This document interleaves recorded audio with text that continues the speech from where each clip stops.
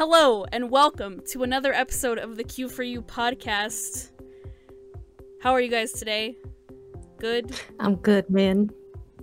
Pretty good. Okay, cool. I'm doing good also. It's getting hot in here, but it's fine because we're going to be talking about one of what I think is one of the best K-dramas ever, but it's just my opinion. I'm not a K-drama connoisseur. I've watched quite a few, but I don't feel like I'm an expert, but this is one of my favorites. We're going to be talking about Fated to Love You from 2014. So, real quick, hello, this is me, Mia Fran, or just Mia. Hi, hello. Please introduce yourselves as well. My name is Chantal, or Marshmallow Love on YouTube. And I am Erica Sakura-Rose08 on Twitter. Welcome back, everybody. We finally have started with our first K-drama that we're talking about. And again, it's Fated to Love You. It's actually the Korean version of a Chinese and Taiwanese drama from like 2008, actually. Yeah. So it's originally a Taiwanese drama. And then there's they also made a Japanese one. That was not good. I watched like pieces of that. It was so boring. Of the Japanese one. I was like introduced to Fated to Love You, like 3 or 4 years ago, probably at this point, from one of my best friends, Brianna, who, shout out, she still is like, I think about that show a lot, and I'm like, yeah, good for you, man, because you showed it to me. Like, I'm so grateful that she showed it to me. But she's one of my best friends, and she told me I had to watch it.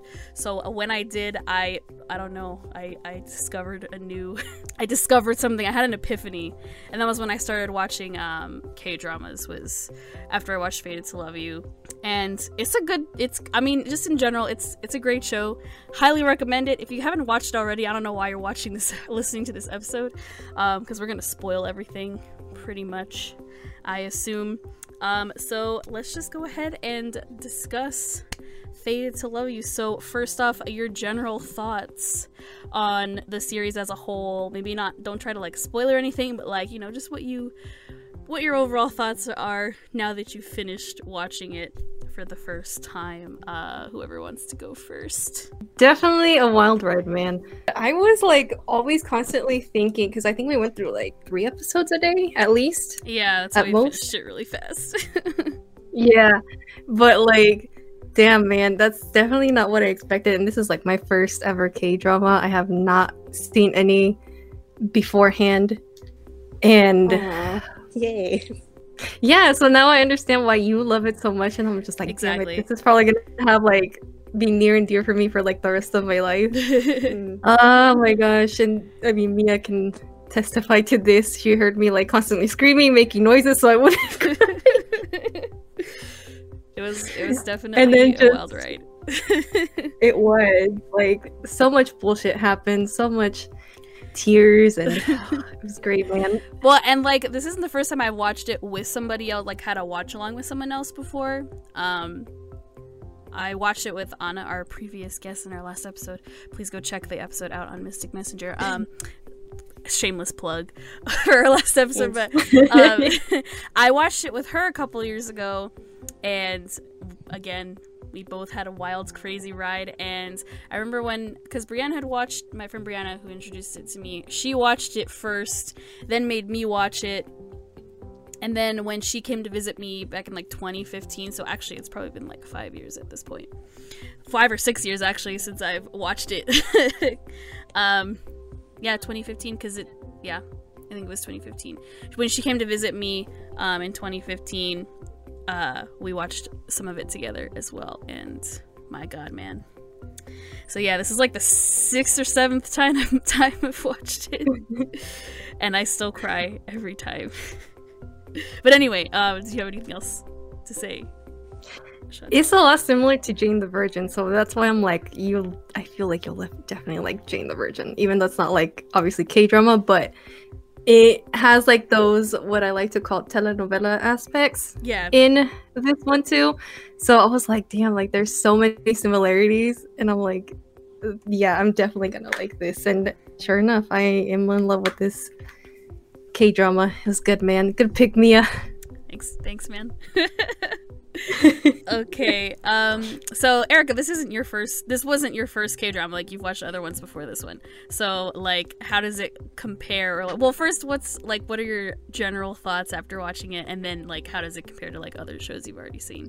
When I watched it at first, I was like, what the hell is happening? Because it goes from, like, one plot point to, like, them being together, like, you know, on vacation or whatever, and it just jumps from everyone. Like, I was like, what the heck is going on? And then, like, as the show, like, kind of built a stronger foundation, like, the story got better, I kind of just fell in love with the characters, like Mi-young and Gun and all the other characters that there were, because at first I did not like the main male lead because I thought he was annoying, but I got used to him and I ended up loving him. So I don't know, it was crazy, like you guys have said. It's just like, it's an emotional roller coaster. You're like, one minute you're laughing, one minute you're crying, one minute you're like, what the heck is happening? Like, you just never know what you're gonna get sometimes. How does it compare to, like, the other ones you've seen already? I mean, like, just standard K-drama, I guess. Like, I've only seen, besides this one, I've seen one K-drama before this, a J-drama, and then I'm watching a Chinese drama. But, like, other than that, like, the story is good. Like, it's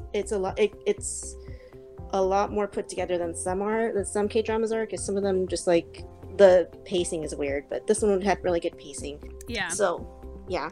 I definitely agree with the pacing comment, because, yeah, it's, like, because you get a whole hour where I feel like, I mean, a lot of K-dramas they are, like, hour-long episodes. Like, Boys Over Flowers is also, like, hour-long episodes. I think all of the K-dramas I've watched have all been, like, an hour-long episode. So I like that you get an hour long because, again, like, the pacing is, like, it gives it more time to, like, have the story happen over time, but also, like, it feels like it goes by really fast. Like, oh, we, like, just started the episode, like, 5 minutes ago. It's, like, already almost over. Like, so much has happened. I definitely really like the way the story goes and it pace. And, you know, there's a time skip, but I like where the time skip happens. Well, the major time skip, like the time skip of, like, years. I like where it happens in the story because it's like there's only like 3 episodes left after that, and it's like, what the fuck else can happen? Like, what happened these 3 years, and like, how are you gonna resolve what happened these 3 years from the last episode to, like, these last 3? Like, what, like, you know, so the last 3 episodes are, like, really, like, fast-paced pretty much, but I like that. I like how it finishes in terms of, because you're already used to the characters. Yeah, exactly.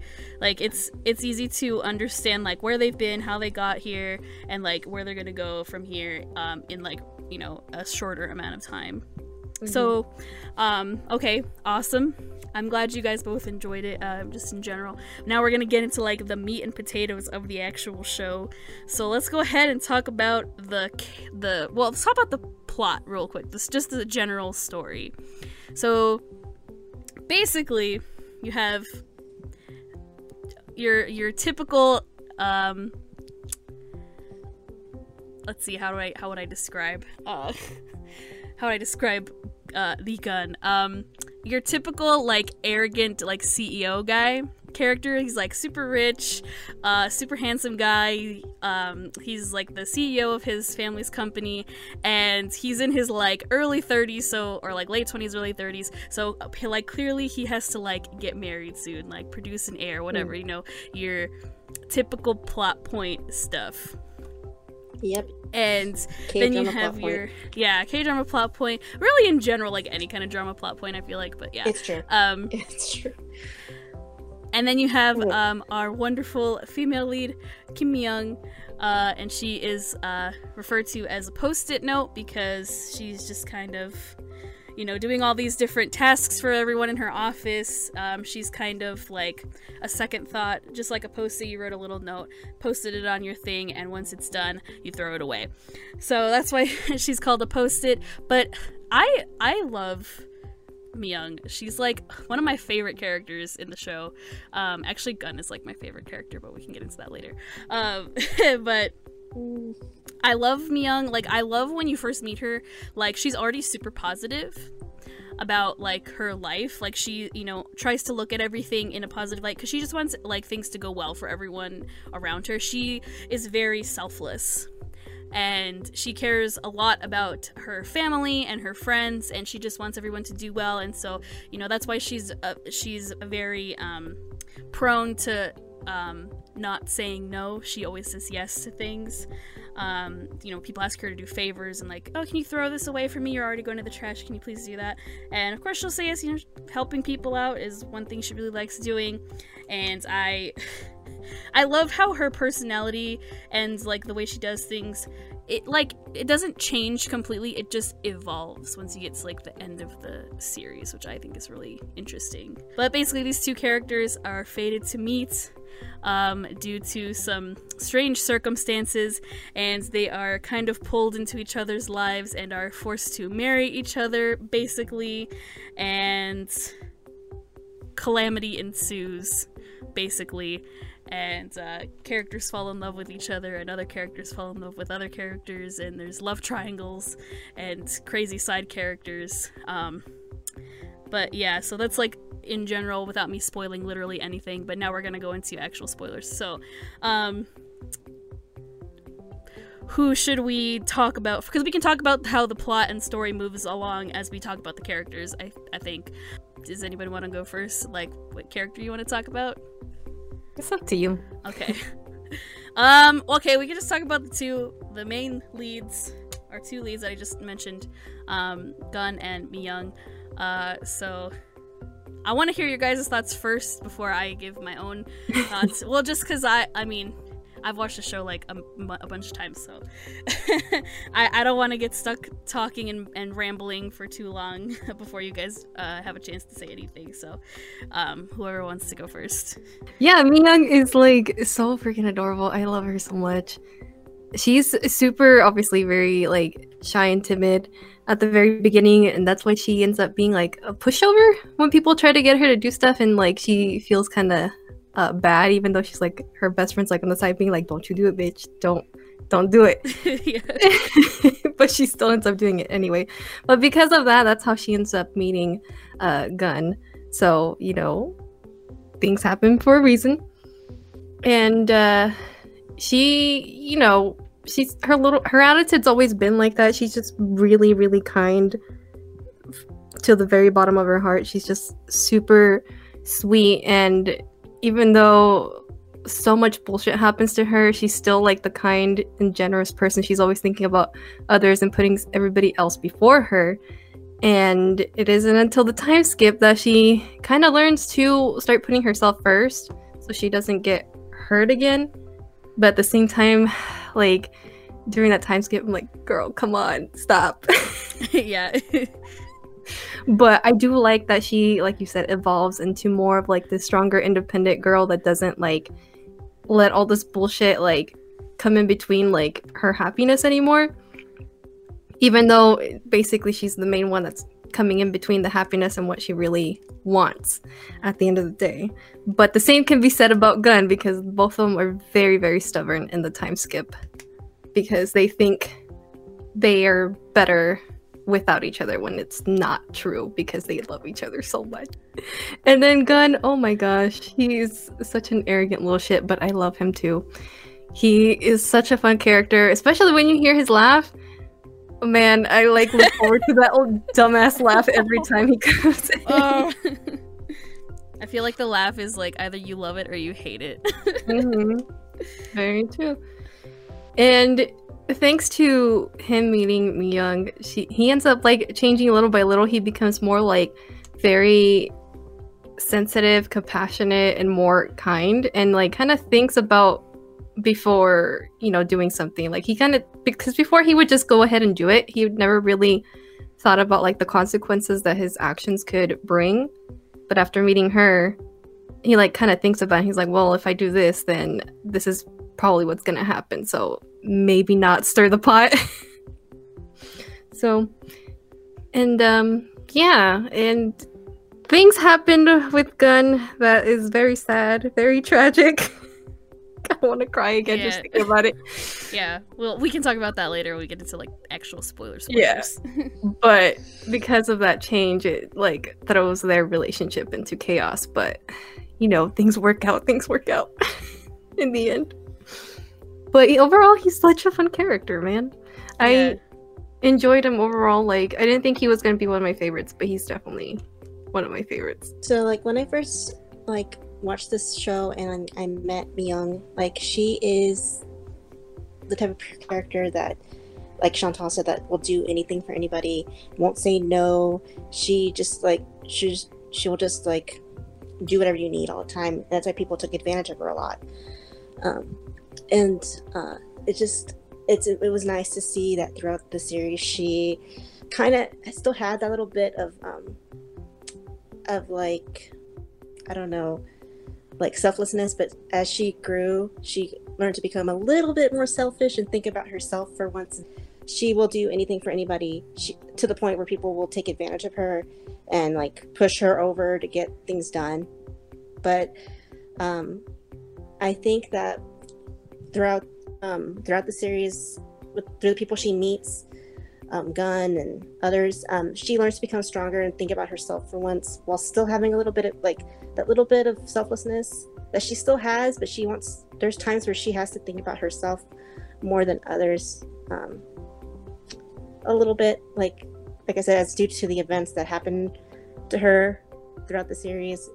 She becomes a stronger person and just learns to keep those memories of those events that happen and learn from them, and not necessarily forget them, but just like keep them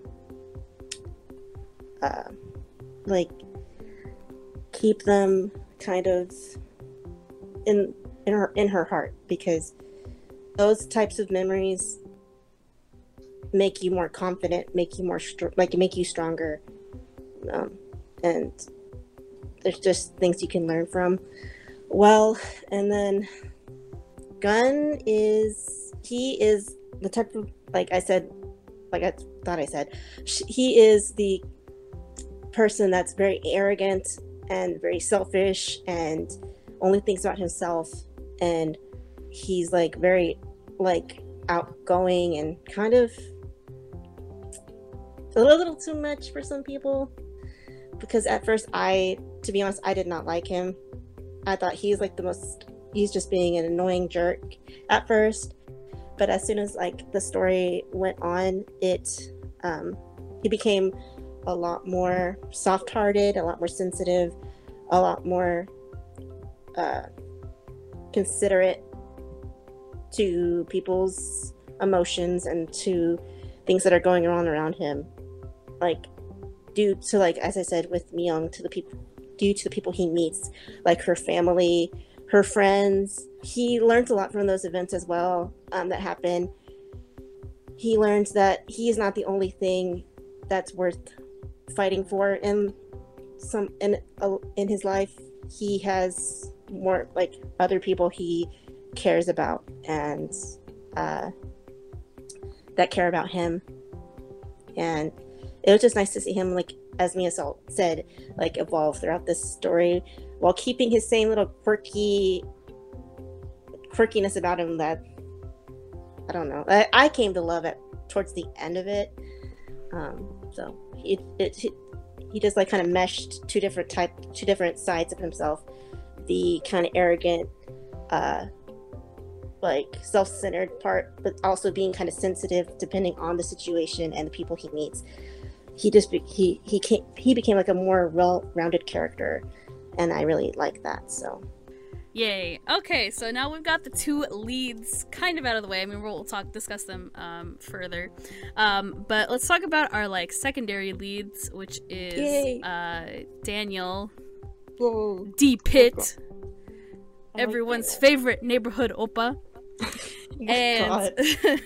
and Kang Se-ra, who is Gun's girlfriend, and is a ballerina in the New York Ballet. And these two are linked to our main leads because Daniel becomes friends with Myung when she marries Gun, and he kind of becomes like her neighborhood protector, and he hangs out with her, becomes, you know, very good friends with her. And then Sera is Gun's girlfriend, as I mentioned 5 seconds ago.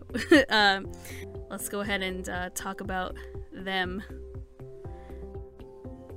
So what are your guys' like just thoughts about the characters? We can discuss everything else like regarding, you know, how they fit in the plot and everything and stuff when we talk about the just everything else in general. But well, Mia already knew.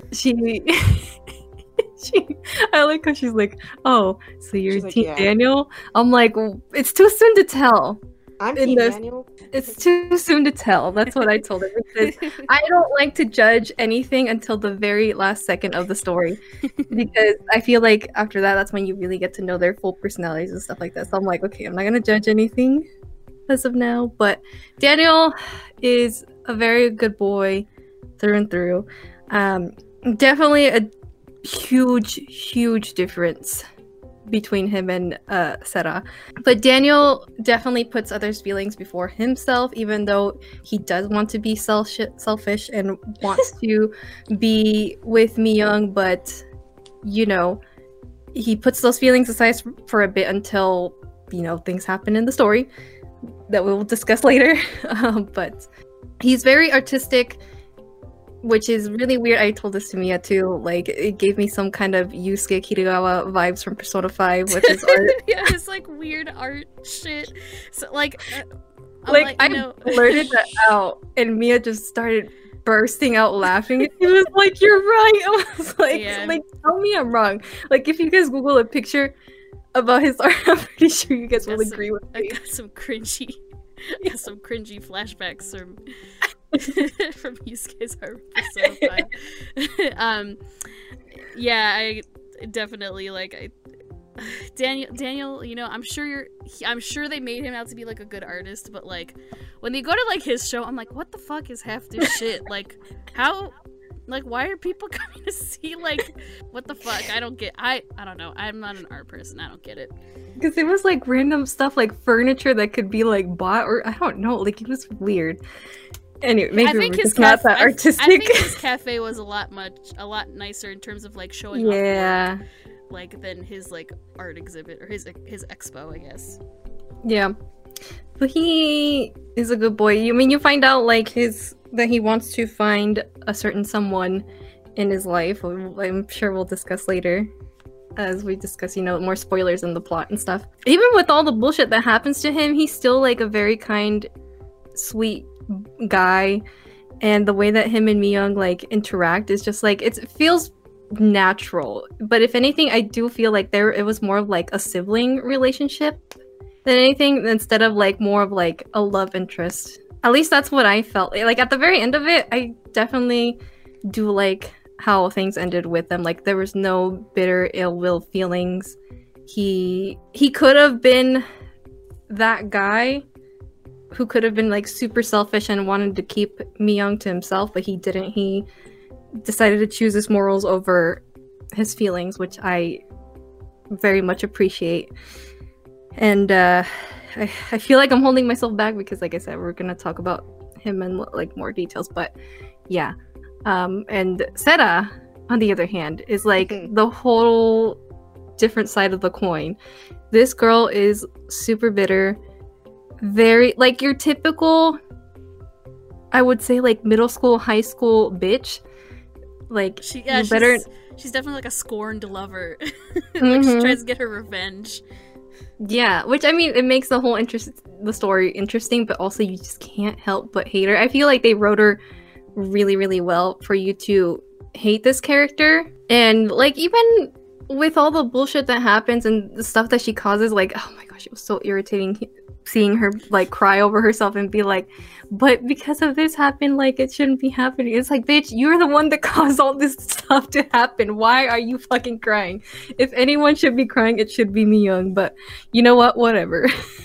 Because she's basically the one that stirs the pot. Like 90% of the time, it's always something that she's doing, and if she sees an opportunity, she'll take it. And it's like, she's not afraid to get her hands dirty, and she's not afraid to like meddle in between like Mi-young and Gun's relationship, which is like such a huge no, like such a low blow. Like I don't know how someone can be so like mean like that. Like Spiteful. it's so like, oh my gosh. And even like at the end of the story, like I still didn't really like her. Like, yeah, it's nice that she's like toned it down a little bit and she's trying to redeem herself, but at the same time, it's like the damage has been done. I don't feel sorry for you at this point, bitch. Yeah, it's really hard, and we'll discuss it later. But yeah, it's kind of, yeah. Even watching it a million times, for me, it's like I still like don't feel too much sympathy for her.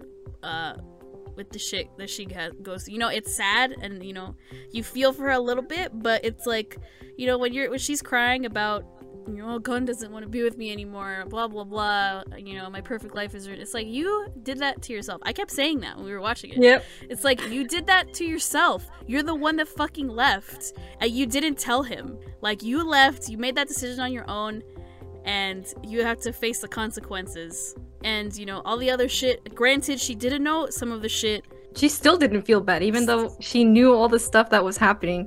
She was like, fuck it, I'm gonna do whatever it takes to make it mine. It's like, bitch, what the fuck? Yeah.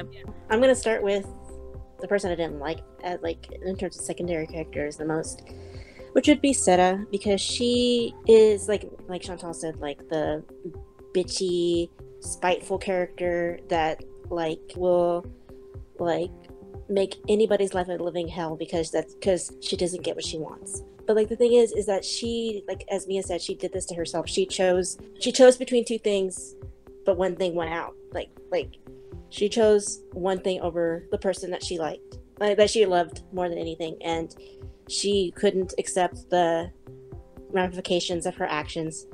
She couldn't see that she was hurting somebody that she said that she loved, that she cared about. She couldn't see that she was hurting her family. She couldn't see that she was just very single-minded in what her path that she wanted, and she just forgot everybody else. Like, she threw them to the side until she wanted to, like, bring them back. She was that type of character, but I think I have to, I mean, as the story went on, she kind of, like, I don't know, she kind of accepted the fact of where Mi-young and Gun were in terms of, like, a relationship. I don't know, she still has this little bit of, it should be me. Why is she taking my place in his relationship? But I think that, like, towards the end of it, she kind of just, like, accepted those feelings, and she found something else to put her time into, I guess. I don't know, but she was like with Gun for me at first. Like, I did not like her because her and Gun are so similar. That's probably why I didn't like them, but they kind of grew and were shaped into decent people. I don't know, towards the end of the show. And Daniel, I love Daniel. He is like that person that, like, he's like how Gun and Sarah are similar. He and Young are similar. They will do what they have to do for the people that they love, because Daniel's situation is something that he has to deal with, and he voices his thoughts to Young, and she helps him out. Like, she helps him, gives him encouragement, and that's why their relationship kind of got to the place where it was. At the end of the series, I think he accepts that. He also accepts Mi-young and Gun's relationship. He knows that even though he has a place in Mi-young's heart, that Gun has a bigger place, but she will always have some type of, like, feelings for him, but not those types of feelings, just different feelings. And they became closer as friends. They learned to help each other become better people and to learn from each other as well. So we've talked about, like, the main four characters, so we can, like, now go into the story. I feel like, because we can talk about the other secondary characters, like, as we discuss the story and the plot and everything, and we can go into more detail about the main characters as well. So let's just go ahead and just kind of talk about the story in general and the characters and how everything fits together. So, well, real quick here, I'll give my thoughts about the main 4 characters, because I don't think I really went into too much of my own detail. So Gun and Mi-young. So Gun is like my favorite character, and he's become my favorite character after watching the show so many times, because just like noticing all the different like subtleties in not only just the performance but like just in the character in general. I like have really come to just like once you watch it a second time after watching it the first time, like knowing that, you know, once you get into like the second half after the whole amnesia thing and everything with Gun, once you kind of understand immediately why he's doing what he wants to do, because he's already in love with Mi-young at that point, but like understanding why he pushes her away and everything, like just made me just, oh my god, like feel even more, I don't know, like more I felt more for this character. And like every time I watch it, you know, just the littlest things, like when I think like, oh, but he's doing this because he loves her, like every time I think that when certain things happen in the show, I like get, you know, super choked up. I'm like, you know, already crying and everything whenever I rewatch it, because you know, knowing that he falls in love with her and, you know, wants to be with her, but he feels like he can't, or like he doesn't deserve to be with her, like really kind of like elevated my love for that character. And then with Mi-young, again, I love her outfits first and foremost. She dresses so cute. Like I wish I had that cute style. I love how she becomes her own person, you know, once she goes away for 3 years and kind of figures out who she wants to be and is allowed to you know, say no to more people and, you know, say yes to the things that she really wants to say yes to. Yeah, she finds her own footing and then, you know, comes back home a stronger, more steadfast person, while she is still, you know, being considerate and kind and loving towards, you know, the people in her life that she loves and cares for. And then our other 2 characters, Daniel, I feel like the first time I watched it, I always thought Daniel was just like really annoying, because I'm like, no, get like go away, like you're ruining my you're ruining my perfect, cute, like tropey filled love with Gun and Mi-young, like stop. But again, as watching it over and over again, like I've come to appreciate what Daniel does, because you know, yes, like at the beginning it kind of turns into it starts at like, you know, first he kind of shoots himself in the foot in terms of like getting in a relationship with her, because he pretends to be a priest. So he like lies to her first and foremost, like, oh, I'm totally a priest, so you can, you know, come to me for your problems, whatever. So, you know, she thinks he's a priest and everything, and it doesn't help him that he kind of just like decides, or I guess allows himself to be her quote unquote her neighborhood oppa. Like he watches over her like a sister and everything. And, you know, it's not till later that you know, I do appreciate the character. I do like the character, because I like that there is somebody for Mi-young when she's going through hard times, because, you know, she can't talk to Gun about how she feels, because, you know, she knows that he's still in love with Sera, and of course he has to repeat that shit all the time at the beginning of their marriage. You know, always having to remind her, we're only married because of A, B, and C, not because I like you or anything. I'm in love with my girlfriend, whatever. So I do like that Daniel is always there for Mi-young, kind of like get her out of every jam that she gets into. And again, I like that he also grows. I mean, he's very reluctant, clearly, like you can tell as the story goes on, like, you know, he wants to be with Mi-young, and he feels like, you know, she can be happy with him, you know, you don't need Gun, you like, I'm always here for you, like, why can't you see that I'm here all the time for you, whatever. But, you know, there's 3 years where they're together all the time, and we don't get to see that. But once they both come back, you can kind of see like how close they have gotten, but you can still kind of see, at least on her end, that she, you know, the whole time though, she's still thinking about Gun in the back of her mind, because she's, you know, in love with him. And, you know, she kind of she doesn't like push Daniel to the side or anything. She keeps him close to her, but you know, I do appreciate when she eventually rejects his proposal, that, you know, she's nice and honest about it. but she tells him, like, you know, it doesn't mean I don't hate you. It doesn't mean I hate you or anything. I love you, but I don't love you in that way. But I'm very thankful that you've always been there for me. So I like that Daniel, doesn't become one of those characters that's like, well, fuck you, I'm gonna ruin your relationship anyway. Like, no, he doesn't become that. So I've grown to appreciate the character a lot more than when I first watched it and thought he was just, like, annoying. And then Sera, she's just still a fucking bitch. My humble opinion. She did it to herself. She cries and complains about everything, even though she goes back to she goes back to New York to do ballet again. Like, she goes away, she comes back, and she goes again.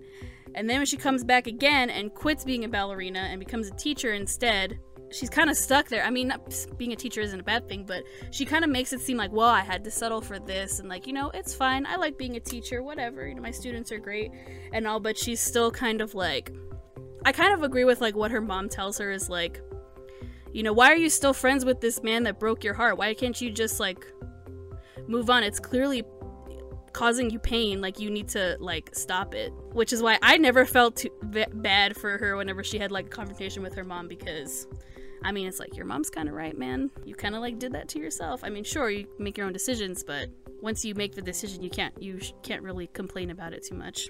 But anyway, so let's talk about the big plot point in this show, which we haven't mentioned yet, and that is the reason that Gun and Myung get married is because they have a one-night stand with each other that wasn't meant to happen. It just kind of happens because they both get, like, drugged. Kind of, yeah. Well, not kind of, they do. But also the door numbers, again, it's fate. Fate leads them to have a one-night stand with each other, which results in Myung getting pregnant, and so, you know, Gun is supposed to you know, produce an heir because his family has a history of, like, Huntington's disease, and all the men in his family have, like, always died in, like, their 30s, so he needs to produce an heir, so if he does show symptoms of the disease and dies suddenly, they have an heir to take over the company when they come of age. So it's like a time crunch, basically. So, you know, they're gonna jump at the chance, especially Gun's grandma, who is, like, the chairwoman of the company. I love the grandma. She's, like, one of my favorite characters. So she's kind of, like, okay with it. You know, she's like, yo, we're gonna have a baby in our family, and she's all excited. She welcomes Myung with open arms to the family. Not only because she's, you know, the mother of the future great-grandchild, but because Myung is also a kind, respectable, wonderful person, and, you know, everyone in Gun's family can see that she's, you know, has good intentions and is a good person, and so they all kind of fall in love with her too. And they love her. Yep. They love her being part of their family. So that's the main plot point, because Gun is still in love with Sera when he, you know, accidentally gets Myung pregnant, and Myung kind of just, you know, is kind of thrust into this new life as a wife of a rich CEO, because she comes from, like, a little sea town. I don't know, I guess we could just kind of talk about maybe your favorite plot points or favorite beats in the story, I guess. If you guys want to discuss that, feel free to mention. You started that, man. Okay. All right, so, you know, we have the beginning, where Gun and Myung actually don't meet, like, first off with their one-night stand. They actually meet at the shopping mall. Myung is set out on a task for her boss, so she has to go to the mall to buy all this candy for her boss's daughter. And she goes to this store, buys a bunch of shit that she has to go buy, and Gun is looking for an engagement ring because he's gonna propose to Sera so they can, you know, finally get married, because they've been dating for like 6 years or something like that. Gotta get that shit going. And he finds a ring, thinks it looks perfect. The two end up running into each other, and the ring goes flying, and Myung, you know, seeing that someone's in trouble and just wants to help, she goes after the ring, and Gun kind of, like, goes after her to, you know, see if this crazy woman can, you know, go get his ring. So I feel like that's the first big moment in the show, is them meeting each other and chasing the ring in the shopping mall. And I really like that part. I think it's really great, because I like when they call back to it. Yeah, they always call back to it throughout the whole show, and just think back on it. Like, man, who would have thought that that would have been like the thing that causes like everything to like basically kind of like a domino effect. The catalyst of their whole relationship is just from running through the mall looking for a ring. And I like that the candy, the cherry flavored like lollipop, also like plays a big part in it, because you know it's just a candy, but the its symbolism is like really important because it also like shows up throughout the story. Because it's like if you're really in love with someone, you like give them that candy or whatever. If you want them to find true happiness, you give them that candy or whatever. And it's like, it's really cute. I like that later on when Gun basically gives Miyoung like a makeover to kind of show up the coworker she went on her like one vacation, because she wins a vacation to Macau, which is actually it's like the Venetian resort in Macau, that they go to that same resort and to Macau in Boys Over Flowers. Which because I watched Boys Over Flowers after I watched Fated to Love You, and I was like, what the fuck? They really like to shoot over there in Macau. It's like the rich people destination, I guess. But once they find the ring, she catches it on her finger. But then they also talk about, like, he gets mad at her because he's like, you know, what the fuck? Like, this is a proposal ring. Like, someone's already worn it now, because she catches the ring on her finger, or she slides it onto her finger so it doesn't fall away. And they have to go chase after it again.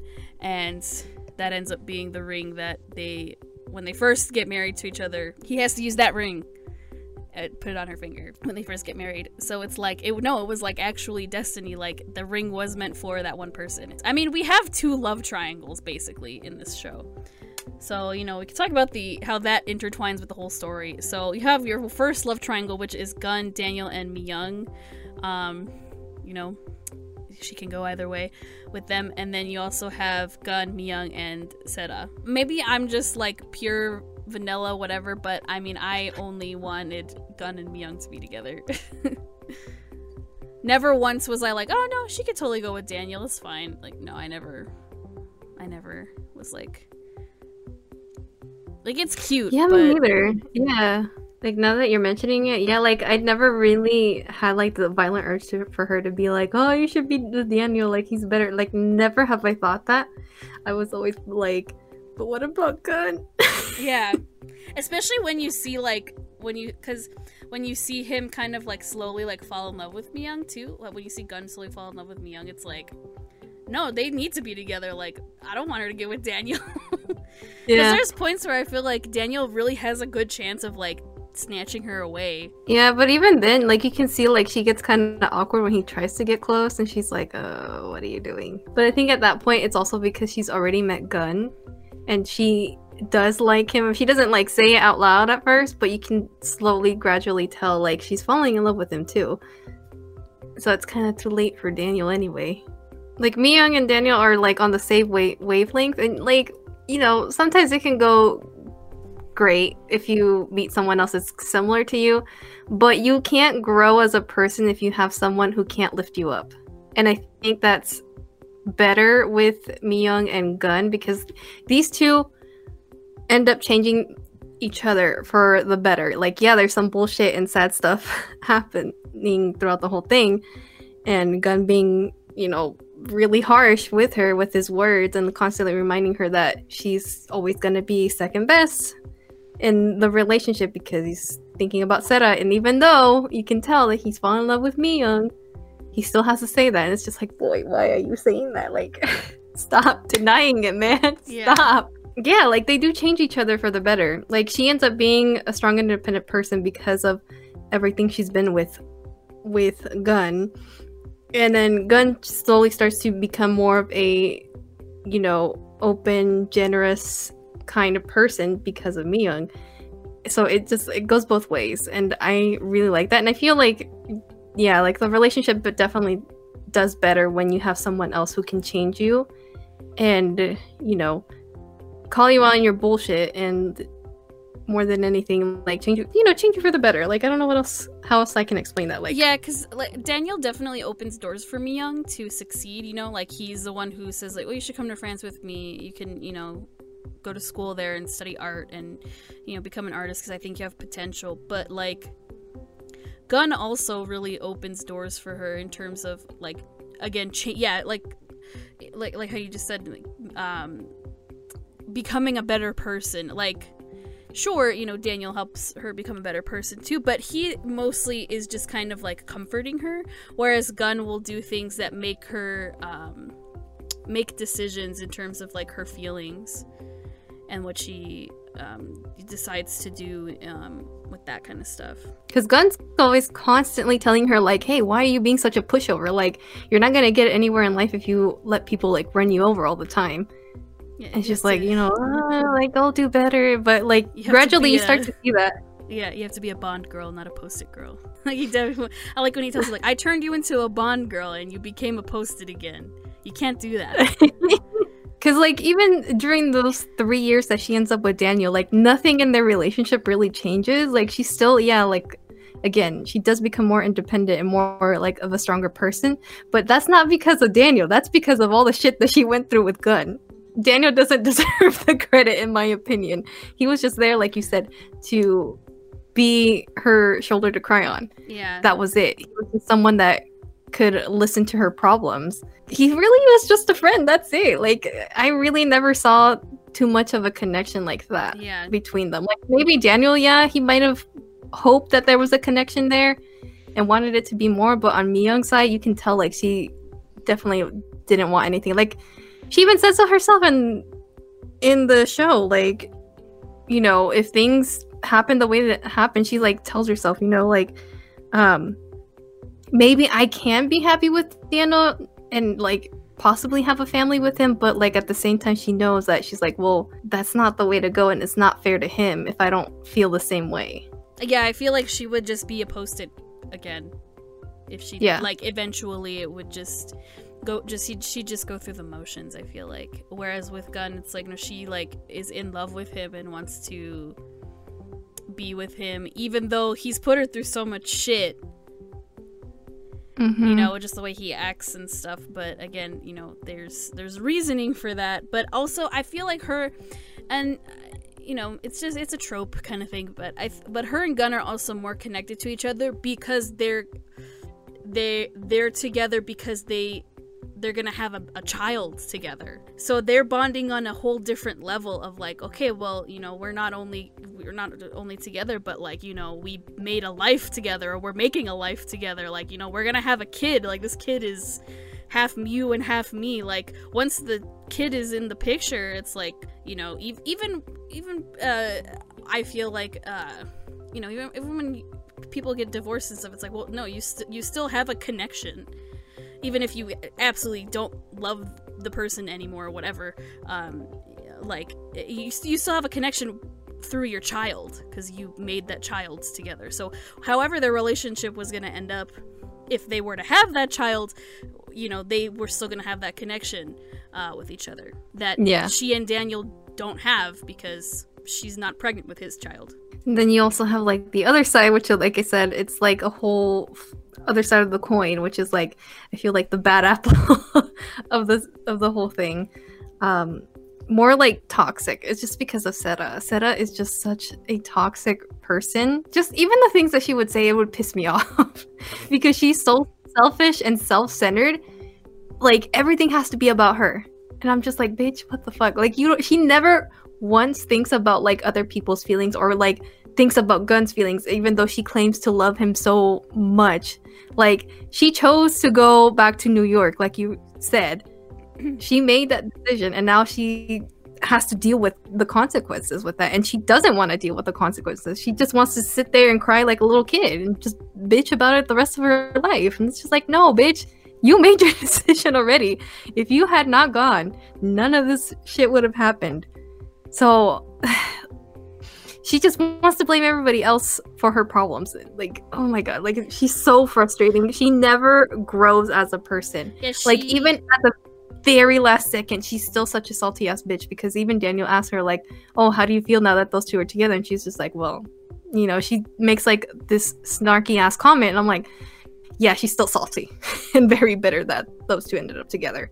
I feel like she's the only character that doesn't care about other characters, because she doesn't even like decide to. Whenever she and Mi-young talk to each other privately, she's always just confronting her with like bombarding her with questions, or just like confronting her with like false information. She doesn't ever like take the time to listen to like what Mi-young has to say, or like her side of the story, like, you know, because I feel like, I don't know, me personally, if that was me, I would at least kind of want to hear the other woman's side of the story. Like, well, what do you have to say about it? You know, like, I don't know you, so like, how can I judge you? Yeah, and then she doesn't even like talk to Gun about it. So it's like she's just making her own opinions based on what she's seeing, and it's just like, bitch, what the fuck? Like, you can at least ask Gun, like, what does this mean? Like, when she takes the documents that she basically the documents that he scraped away and had like a whole different thing, you know, planning out before the whole amnesia thing happened. She just kind of sees it, takes it, and she's just like, here, bitch, he doesn't love you, so, and he's gonna take your baby away from you. Yeah, and I'm just like, what the fuck? Like, that's not the full picture, this fucking bitch. Like, it pissed me off so much because poor Mi-young was like so heartbroken, and she was like, there's no way he could do this. Like, there's just no way. And I'm just like, it's so frustrating. Well, so then they get forced to get married. So then they're married, and Mi-young basically gets to, you know, become part. But, you know, Gun also becomes part of her family too. And I really like his relationship with her mom. Yeah, it's because I fucking love her mom. Yeah, dude, the way that her mom was like beating up like Mi-young and then Gun, like, she gave no shit. She was just like, fuck you guys, like, what the fuck were you guys thinking? I was like, she's literally acting like any other like Hispanic mom out there. Like, beat the shit out of her kid. I feel like Asian moms and Hispanic moms like are on the same wavelength. Yeah, for sure. Oh, it was so hilarious because every time that Gun would do something stupid, I was like, you better not, because Mi-young's mom is gonna come with that wooden stick and come beat your ass. Oh my gosh. But like throughout the whole thing, I think that what really set it off for Gun with Mi-young's mom was like when they were at that what was it, like a wedding or a party or something? Yeah, her mom went to a wedding for like her friend's daughter. Yeah, and he tells Gun, like, you know, think of me as your mom, like, I'm your mom. And the face that he makes, like, it kind of sinks in for him, like, oh, like, I have a mom. Because he's never really, I guess, had that, because we find out that, you know, his parents died a while ago. We don't know how long his mom died. They died in a car accident together. Mm-hmm. In, like, 1992 or something like that, so. Yeah. So he's never like necessarily had like a mom figure for too long, I want to say, because like we don't know like what age that happened with him that I can remember anyway. But I think he was like maybe like 10 or 11, probably something like that. I think. Yeah, so he definitely lacked like a mother figure for a while, and to have like someone like Mi-young's mom where like she's like constantly like checking up on them, and like she is like super inviting and like really warm and welcome with him, and like they're both like they love the company that they have like with each other, because even after the time skip, like he still goes out of his way to see her. And like there's a point where Mi-young is like, why are you seeing my mom? Like, she's my mom. And he's like, well, we were married, you can't just take away someone that I think of as a mom. Like she's a mom to me too. Like you can't just be selfish like that either. Yeah. And she thinks of it and she's like, shit, he's kind of right. But she also wants to like snap back at him and be like, no, like you can't. That just shows you like how deep that relationship between him and Mi-young's mom ended up being, and how much he really appreciates it. Especially to the point where like when he asks her, can I marry Mi-young again? Because spoiler alert, they get divorced and then they're gonna get married again. She like it's really heartbreaking when her mom tells him, like, you know, I don't think you guys should get married again. You know, I love both of you very much, but you guys shouldn't get married. I can't let you get married because at that point everybody knows that he might get the disease, and so she, out of she's a concerned mother, she tells him, I can't let her be alone. Like, if you were to die, she would be alone, and I don't want her to be alone. I don't want that to happen to her because she wouldn't be able to handle it. So no. Yeah. And then she's talking from experience too, because she also lost her husband. Yeah. So she knows what it's gonna be like for Mi-young. And then what happened too between Mi-young and Gun, like, she's like, well, I don't want to see like my daughter heartbroken like that again. Like, that was devastating. So she's kind of like stuck in the middle for like, she sees both sides, but at the same time she's just like, no, because I really don't want to see the two of you in pain again. Like, that was just a lot. Like, I like the mom because she's just like a no-nonsense, tell it like it is mom. Like, if you're doing something wrong, she'll like tell it to your face, like, hey, stop. And I think that's something that Gun wasn't used to, because he's used to somebody always saying, like, always agreeing with him all the time. He's like to have a person that only is used to somebody just like constantly agreeing with him all the time. And I think that once he meets Mi-young and her family and her mom, that they form a relationship that he didn't, like, as you guys said, that he didn't really have because his parents died. He loved his mom a lot, and I think that the mom kind of fills that hole in his heart that his mom was to him. And she like messes with him and like jokes around with him, but she will tell him give him good advice. She will tell him when he's wrong. She will tell him, like, you shouldn't be doing this. I don't want you to like you said, Mia, like when they got divorced, that she didn't want him to go back to her because she didn't want Mi-young to go through all those emotions again of having to like have it of their previous relationship.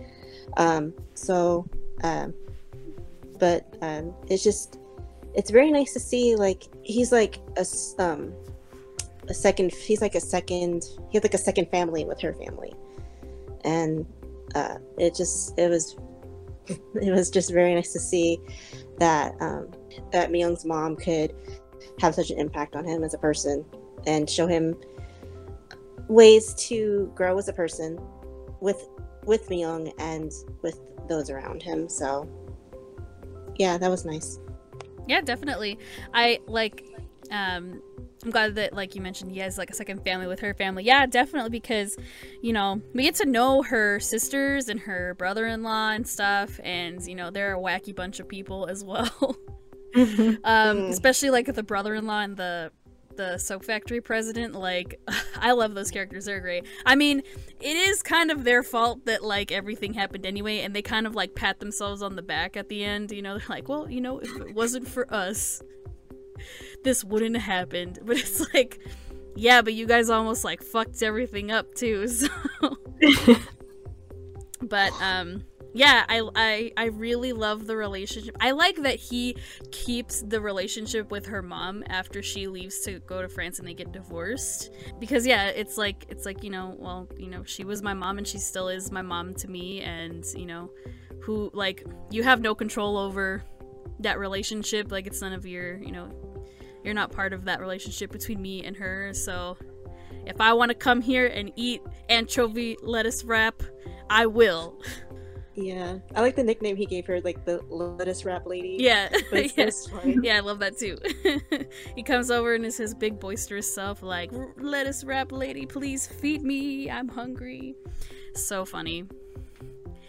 And I like that, like, he kind of, like, him being in their life kind of, like, makes her mom kind of, like, soften towards them, I think, too. Like, you know, she's kind of like, okay, well, you know, whatever. Like, just hurry up and eat and get out of here. Like, you know, whatever. Yeah. I love that. I love that part of the relationship. well, I guess speaking of the pain that they go through, we have to kind of talk about the big painful thing in the show is the reason why they get divorced. So basically, Gun gets amnesia at one point, because we find out that him and Mi-young have the same birthday, which I always thought was super cute. I'm like, oh my god, that's so fucking adorable. So, you know, they're gonna celebrate their birthday together, and she goes to wait for him, and then he has to go to this meeting because the like board of the company or the chairman group or whatever, they don't think Gun is fit to be CEO right now. They want him to resign because he's been acting kind of weird, and they, you know, they don't think he's you know, able to fulfill his duties as CEO, so they want him to resign. So they're trying to have a meeting, and you know, on the way to the meeting, he is like, no, I need to go back to Mi-young, she's waiting for me. And he kind of collapses, and you know, amnesia is one of the like symptoms of the disease, so you know, it's very scary. They think he's you know, it's finally shown up that he's gonna, you know, die soon, or you know, that it's finally time to, you know, start thinking about that stuff, because you know, again, it can, you know, kill him at any moment. And he forgets the last 3 months of what happened, and of course he conveniently forgets his whole marriage to Mi-young. He only remembers her as the Bond girl that he gave a makeover to. Or no, the ring, sorry, not the ring. He remembers as far as them meeting the very first time with the ring. So he doesn't remember the stuff in Macau either. And you know, it's this whole thing. He kind of is, you know, little by little told what happened. He finds out because Mi-young lies to him and tells him that she's his secretary, and that, you know, isn't true. And he figures that out. He finds out that, you know, he got her pregnant and everything, and he tells her, you know, he's back to his like old personality, I guess. And he's basically like, okay, well, we just need to, you know, when the child is born, you can go ahead and just give me parental rights, whatever, you know, and I'll compensate you. I'll pay you, like, you know, money so you can live comfortably. And that way, you know, you never say anything about it. But we also learned that later he does get his memories back, and it's not until Mi-young kind of realizes that his memories are back as she tries to go after him, and, you know, another cliche happens. She gets hit by a car. They show it too. It was brutal as fuck. It was like, I legit was like, I gasped like when I saw that. I was like, oh my god, like, yeah, it shocked me. Yeah, like you know, it's blurry in the background, but you see it happen. Yeah. Like, it's not in focus, but it's, you know, on the screen. And she gets hit by a car, and I mean, at that point, she's only like 3 months pregnant, so she's like not even showing or anything. And that it's, you know, the baby's not like fully formed or anything, but she loses the baby, and that is like just so devastating for them, because at that point, you know, they've been falling in love with each other. They're planning all this cute stuff, you know, they've got stuff for the baby, they're buying clothes, and they've got stuff set up in the house, and, you know, they're taking like prenatal classes with each other, and, you know, they make their baby's first clothes together. They wrote letters to the baby and everything, and they were reading to it, yeah, like that. They're like, it's really just crazy, because once she learns, like, because she tells him, you know, if anything happens to me, like, just, you know, choose the baby. Don't save me, save the baby. Even though my thing, I was like, I don't know how that would have happened anyway. Because, like, okay, if she was like 7 or 8 months pregnant, okay, maybe, sure. Yeah. But she's like barely, like, it's like, you know, barely started. Yeah, like, there was no way. And just the way he tells her too, where he tells her like, "Oh no, I told them to go away. They're not here anymore. I told them to leave. Yeah, I told them to leave. Yeah." It's just so, like, oh my god. And she's like, "No, that's not true." And she like started like screaming and hitting him, and like, oh my god, like that's the one point. That was the point where I like kind of started crying. I don't know, like having all that preparation, all those memories that they made. and having to lose something that they were so excited for, like as soon to be parents, that's like really soul crushing for somebody, like, especially since, you know, it's their first kid and they were, you know, they were kind of thrust into the situation, but again, you know, they were falling in love with each other, and it's really hard. It's really hard to see it, because then, you know, she's like upset and everything, and then her mom comes in. Oh my god, it's just like, it's a lot. It's a lot to watch. And then of course right after he like gives her he puts the fucking candy on the door, and he basically is like, well, I'm gonna just take myself out of her life, because at that point then he kind of decides, I love her, but I can't be with her. I don't deserve to be with her, because every time she's with me, like, I only cause her pain. And now that this happened, I feel like he feels like every time if she were to stay with him, he would just feel like he would just cause her even more pain, which is why when she asks him, because she goes to him and tells him, like, hey, you know, if you want to start over, we can totally start over, because, you know, I think we had a good thing going on, and, you know, we lost the baby, but I mean, we're still married, we can try. She's like willing to try again. Yeah. But that's when he tells her, like, no. Even like as me being a mom, I was just like, oh my god, like it was really, really, really hard to watch. And then the way that she breaks down reminded me so much of like the scene. I won't spoil it but yeah, there's a certain scene in Jane the Virgin where Jane like starts like bawling, crying, kind of like how Mi Young did, but for different reasons. And I was just like, it was giving me flashbacks of that show. And I was like, god fucking damn it, not again. Yeah. But that was just very heartbreaking. And then just thinking about everything that they've been through, it's just like, how much more bullshit can they go through? Like, when are they gonna be like happy? When is like certain people not gonna like meddle into their relationship? Like, just so much stuff happens, and man, it's a lot. It's definitely. And then when he puts like that lollipop and he says, you know, if I have any last bit of happiness left in me, I want it all to go with her. And I was just like, no, don't. I was like, oh my god. Because at that point, you know that he's in love with her, like, extremely. It's like, you know, you've gone through all the silly shit with him and everything, but like at this point, it's like, no, dude, I've seen you. You've fallen in love with her like so hard. Like, just stay with her. Like, even with him having amnesia at first, like, eventually he remembered, and like when Seta tries to stop him, he's like, I feel like I'm forgetting something important. Like, there's something else out there. And I was like, yes, go after her, please. So you can tell, like, even without his memories, and he doesn't like know the full story, he's still in love with her. Like, deep down in there, he knows. Yeah. She's the one. Not this bitch ass Seta. even like, you know, during the relationship and everything later on, like when because even early on, I guess we can kind of talk about like how he falls in love with her, because I feel like that's a really important, because clearly she falls in love with him like really fast. Yeah. You know, he's like a handsome guy. He's, you know, sure, he's a handsome rich guy, but like, I don't know, I guess she likes how they work together. I guess she's, you know, she just kind of, because he helps her. I think she falls in love with him as soon as he helps her out in Macau. I really love seeing how Gun falls in love with Mi Young. It's more slow, like progresses slowly with him than it does with Mi Young. Yeah, like even when with Mi Young was like with Daniel, and Daniel's just like, why him? Like, why? And she's like, well, he's like, you see this one side of a person, but I see like a whole different side of him every day. And he's like this kind, generous person. And she's like speaking so highly and sweet of him. And I'm just like, yep, she's in love.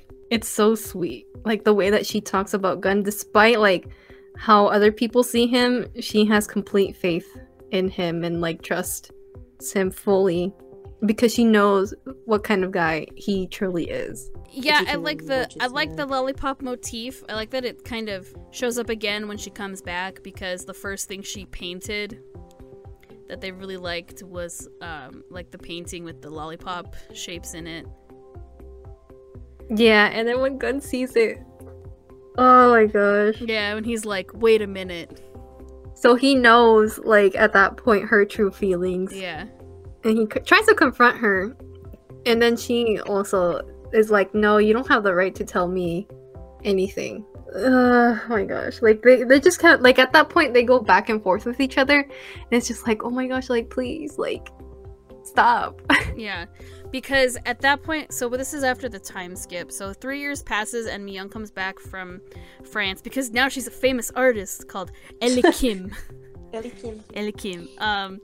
And actually, like, that art, like, the art that she does, like, that's an actual artist's art. Yeah. Like, you can buy, like, the bags and stuff that they sell, you can buy those. They're super fucking expensive. So, like, they use an actual artist's artwork and everything, and the bags and stuff, like, that shit's real. It's cute art. It's not something I would probably buy for myself, like, but it's cute. It's cute. But it's cute. Like, my thing is, like, okay, it's a little overkill when her whole fucking office is, like, decorated with it. with the pattern, yeah. It's cute, you know? And, so she becomes a famous artist, and I like that, you know, they go out of their way to tell you, like, well, Gun is still single, he hasn't been dating anyone for the past 3 years, and literally everyone is like, you should just get back together with Mi-young. I like how with the grandma, they're looking for suitors for Gun. And the grandma, because, like, I think at that point it's Mi-young's friend that's doing, like, the whole suitor thing and, like, showing them pictures. Yeah. And she's like, okay, you guys have denied, like, all of these people. Like, what type of person do you want? And I like how the grandma's just thinking fondly about Mi-young. And she's like, yeah, someone like Mi-young. And I'm just like, oh my gosh, this is becoming, like, a We Love Mi-young club. Yeah. I like that. When you see all the different pictures of the different girls that they have, like, lined up, it's like, it's Jang Nara, like, the actress. Mm-hmm. Like, it's just pictures of her, like, just further, like, showing you, like, oh no, he belongs with Mi-young. It's just, like, pictures of her, but, like, different hairstyles and shit, but it's like, no, that's, like, clearly her. I love that. Yeah. So she comes back and is, like, a super famous artist now, and she's having her first, like, big art exhibition in Korea, and I love that, like, Gun goes to it, like, all secretive and shit, pretends it's like a big business thing, like, he, you know, he really doesn't care, whatever, he tries to be real secretive about it, like, kind of hide around, to the point where they play the fucking Inspector Gadget theme song. What the fuck? I remember the first time I watched that, I was like, what the fuck? I'm like, is this music not copyrighted in Korea? I guess it's not, because they can just use it, I guess. No. I just thought it was so fucking hilarious that they used that. And they used fucking music from the Princess Diaries, too, and I was the like... Pink Panther. Yeah. Yeah. I'm just... God, that's so funny. That's so fucking hilarious, man. That's so...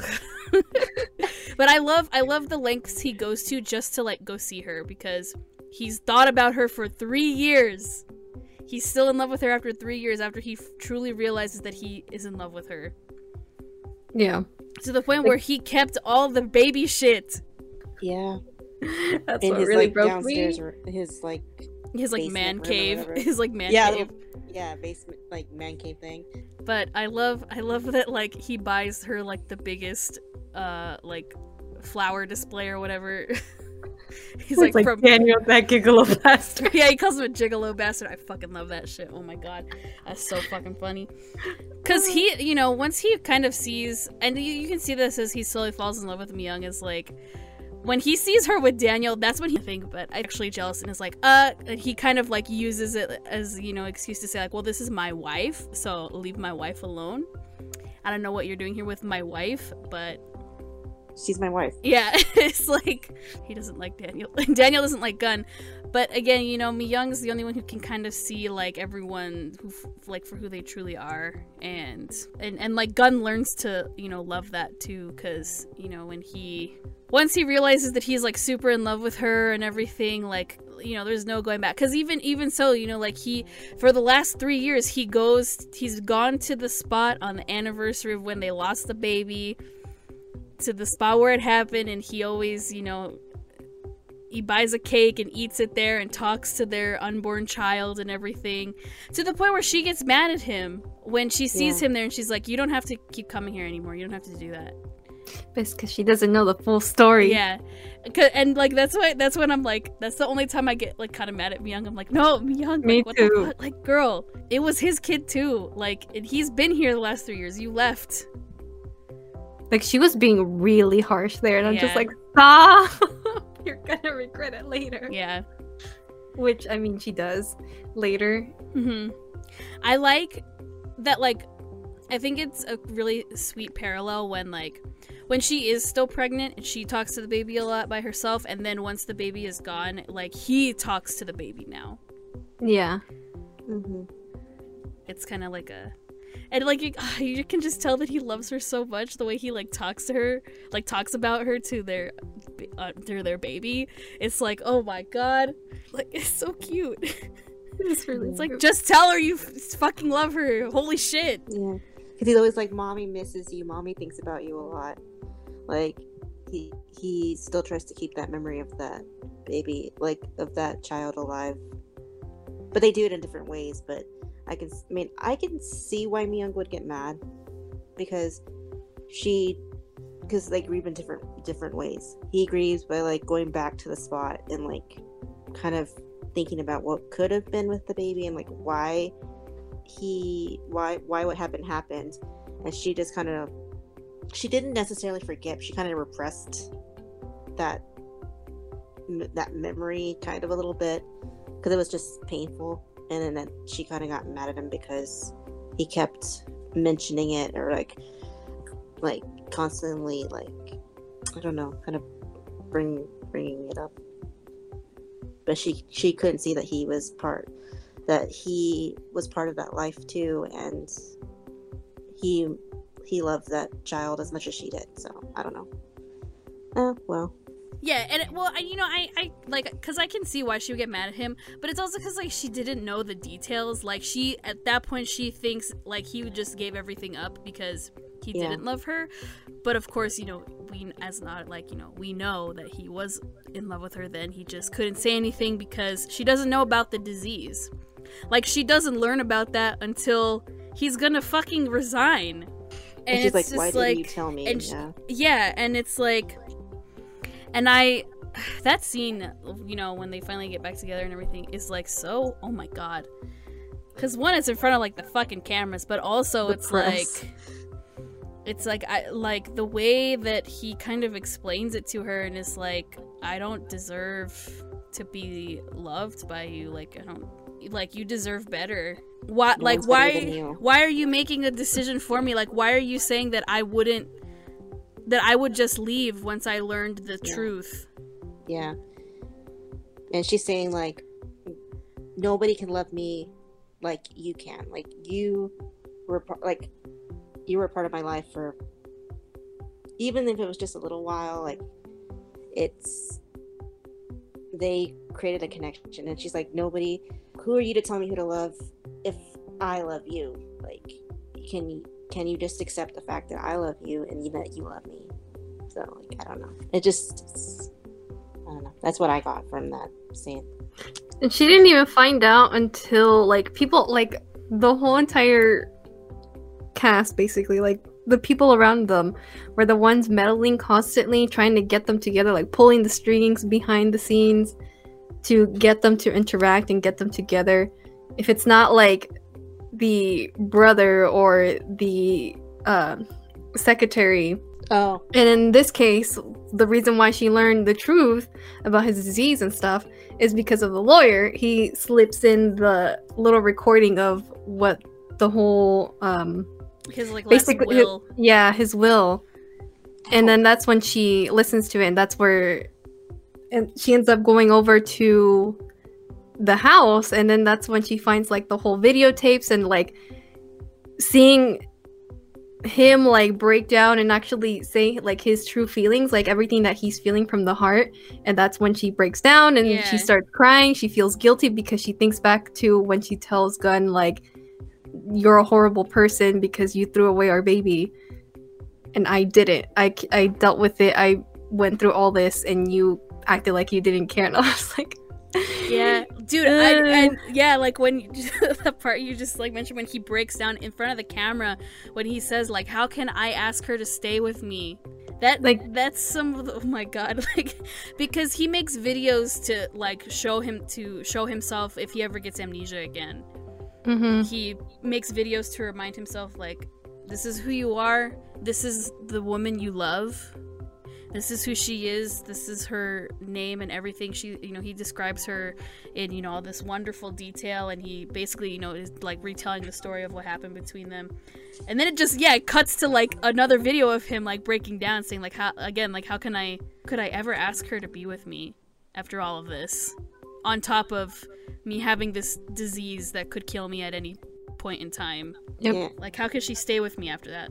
Because, like, just her discovering, like, the truth, and then realizing the stuff that Sera said, she was like, okay, but what exactly is the truth? Like, but Sera told me this, and I'm like, she lied to you, girl! Yeah. Like, she's not a good person. Like, don't trust her. Don't trust her words, damn it. And I also like the part where he's like, how can I have asked you to love me when I don't know how long I have left because of this disease? And basically she's like, so what? Like, we'll love each other until that happens, and even beyond. Like, you're just, because if you end up like passing away at some point, it doesn't mean our love is gone. It's like our love will always be there. And like, that's what I kind of got from what she kind of said, because he didn't know how to explain the disease, like the disease and the actions he was doing, like pushing her away to like you know, and just it's just, he kind of got to see her side of this whole situation, and her telling him that their love will outlast, like, if anything ever happened, their love will like still be a part of their memories. Like, it was very sweet. Yeah. And yeah, I love that scene. And then it's all just happy times after that. We also get like a parallel. I want to bring it before I forget about it, but like the parallels between Gun's dad and him, and because we learned the truth of like why he left, and it's the same exact reason why he left them was the same reason that Gun left Mi-young. Yeah. And he, obviously the dad, we learned through the diary as he reads it, because the other side lady, like his mistress, who actually wasn't really his mistress, she's just like some lady he helped out. Yeah. Because it turns out his half-brother is not his half-brother, but it's okay. They treat him like the half-brother still anyway. Yeah. Aww.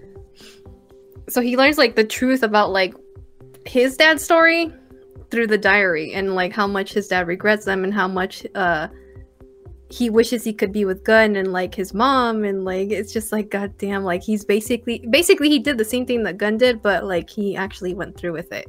They never really ended up, I guess, resolving anything. Like, I don't know what happened, because you know they got into the accident, so who knows. Because even at the end he said like, oh well, I feel like I need to go back. Like he eventually does go back. Yeah. But yeah, like, it's like in the diary, I think it's right after he goes back to Gun and Mom, that's when they get in the car accident. Okay, yeah. Like even in the diary he's like, don't make the same mistake that I did. I hope he doesn't make it. And I was just like, oh, he almost did. And I love that they have Jang Hyuk, who plays Gun, play his dad too when he's younger. Like, I fucking love that. And then you learn why he does that stupid laugh. Because his dad tells him, okay, whenever you feel like nervous or scared or you don't know what to do, you just like start laughing like that, and it'll, you know, it'll calm you down. It'll calm you down. It'll cushion, you know, whatever is going on, and it's kind of like a fail-safe, I guess, to get you out of like looking like that, looking nervous or tense or anything. Like, it kind of, it's like a coping mechanism. Yeah, definitely. And you know, again, it's like he does it a lot. So once you kind of learn why he does that, and then you watch the whole show again after knowing everything, it's, oh my god. Again, that's why he's my favorite character. is because, you know, you learn all of these different things, and like, yeah, rewatching it a second time, it's like, you know, or a millionth time, it's very apparent that there's more to him than just being like an arrogant CEO kind of character. After you watch it the first time. But yeah, no, I'm glad you brought that up. When they go to the tree on their second wedding day, oh my god. Oh my god. Yeah. They're late to their second wedding, because then, you know, they're gonna get married again. And eventually they do convince her mom to allow them to get married, and she comes to the wedding late also. Yeah. And they get married, and they go on their honeymoon, and then of course freaking I love the secretary, the chief secretary. I fucking love that character. He's fucking great. Secretary Talk. Yeah, I fucking love him. Yeah, I fucking love him. He's one of my favorites. He was one of my favorite side characters too. He was hilarious. Him and the half brother, like Young, him and Young are like such a good team. Yeah, I fucking love them. Because at first you don't like Young, you don't like the half brother. He's fucking annoying because the fucking, we could call her the stepmom. She's not really a stepmom, but that's basically what she is. But yeah. She's basically like trying to get Young to be like the new head of the family. Even though she's kept a secret that Young is not actually like a member of their family, but whatever. Like, she's trying some shady ass shit the whole time, and Young kind of helps her out until he, you know, gets to spend time with Young, and he, you know, considers her, calls her sister-in-law and everything. He considers her a good person, and then he falls in love with her best friend. Oh yeah. And they get together at the end, which is really cute because I love those two characters too. But I like him and Chief Secretary like trying to what is their operation called? It's like Operation like recreate Macau. Recreate Macau, yeah. And so they try to recreate the first pregnancy the first time or a second time, and it doesn't work. I like that the second time, like when she gets pregnant again at the end. But I like that the second time, this time it's because they love each other. Yeah. It's not by accident. Like, this is on purpose and because they love each other. I guess some real cute, it's Korean, so, you know, there's nothing, it's like it's softcore, like PG stuff. But it's like, ooh, like, yeah, it was like, you get kind of like, ooh. Yeah, definitely really spicy, but I'm like, I am enjoying this because it's like, damn it, finally they can, you know, get it on. It took 19 episodes to get this. They can finally get it on without being inebriated or, you know, compromised. Yeah. And I like that it happens after, like, you know, this really sweet conversation of them just, like, sitting there together and, you know, saying, like, you know, that they love each other and that they're always going to be there for each other. And you get the little spiciness after that. And then cut to, I don't know, a few months later, and she's pregnant. But I love that everybody else is like, please let them get pregnant again. Please. And to the point where the grandma's like asking like all the ancestors like, please let them get pregnant. And then the stepmom comes in and is like, let's make it twins. and then they get pregnant with twins, and then their kids are really cute at the end. They show what the kids look like. They're so cute. They're so cute. Like, it's like the cutest thing. And then, like, I love at the very end he reads like a story of the snail princess falling in love with like the arrogant prince, and she changes him. And I just love the like the last scene too, where it's like, okay, they've been married now for like a few years because the kids aren't like, they look like, I don't know, 2 or 3 years old probably. Yeah, like they're like little kids. But I like that you can see now it's like they're super comfortable with each other, and like they thank you. Like, I love that they just thank each other. Like, they're just like, thank you for being with me and for loving me. Yeah. It's just like, oh, I'm like tearing up just thinking about the last scene. It's just so cute. Yeah. And he's always like, and then they're always like, I like the little nickname that they give each other, like Princess Myung and Prince Lee Gun. Yeah. Like they call them Prince and Princess, and it's really sweet. Like, I don't know. No, it's super cute. I love that too. I like how sometimes during when she's Ellie Kim. I mean, I guess she's still technically Ellie Kim at that point, at the end too. Yeah. When he's, trying not to show her that, like, he's still in love with her when they're working together on the collaboration.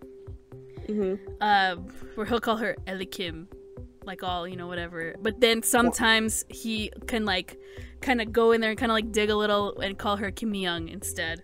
Like, I like that. Also, I really like when they spend time together in her friend's apartment. Oh yeah, when they're like, cute. We need to like live separately together, be together for a little bit, before we get married. Like, I love that they bring back like the ducks that like her mom gives her when they first got married. Oh, and he told her like at the beginning, like, those. Why did you bring those? They don't like match up with the room or whatever. And then she's asking, like, this second time she's asking, like, oh, where should they go? And she kind of like teases him and is like, well, last time you said they didn't go with the room, so I don't know, where would you put them? And I like that he kind of like acknowledges, he's like, for like back then, I'm sorry that I said that. Like, I like that he kind of acknowledges, like, yeah, I was a jerk. Yeah. Sorry about that. Like, I love that they're comfortable enough at that point to like they're able to talk about things together because they both because at that point they're in love with each other and they know it. So yeah, they're able to like play around and be joking and yeah, but then then still have serious and like meaningful conversations when they have to. So yeah, like the when whole she scene in the apartment was cute. Yeah, like when she pulls out the poker chip too. I love that part. I know. When she's like, do you remember this? Do you remember this? And he's like, yes, I do. It's just like, oh, so cute. I like the part like also with the ducks. Like she's putting the dishes away and he puts the ducks like on the Roomba. On the Roomba. Yeah. Vacuum or whatever. He's like, Neil, look, and he like moves it to where she's at, and he's like, look, and she like feels the vacuum on her foot or whatever, and she like looks down. He's like, yeah, there's those ducks that you love so much, and then the whole thing with them trying to decide where they're supposed to be, and that whole scene was very cute. I love their like cutesy parts. They're just so cute. Like yeah. Once they're like together, it like gets even cuter. But I am a sucker for the scenes when he's also kind of like trying to deny that he's falling in love with her. But it's like, dude, come on. Like when they're sharing the bed together, and he really wants to just like his urges kind of try to take over. And, like he just kind of wants to be with her in the bed, that way. He's like, when did the snail become so sexy? Yeah, he's like, when did the snail become so irresistibly sexy? It's just like, and he like talks to the dog, like he like talks to people about her, like she's like so irresistible, like, or something like that, and he's like, what can I do? Oh yeah, when he's like, there's another me that comes out. Kind of reminds me of like Zen saying like, I'm gonna release the beast. Like it's kind of like that. He kind of has that kind of like same kind of like energy, I guess. But I think that's super funny because he really wants to, just like take her and but it's like I just think it's really funny that he's like, I really want to, but I'm not going to, but I really want to. I don't know what's happening to me. And I like the snail thing. I think it's really funny. Yeah. All the fucking like weird 3D snails. Because he says that she's like a snail, like he compared like a snail that is stuck and won't leave. Yeah, that's what he calls her, a snail.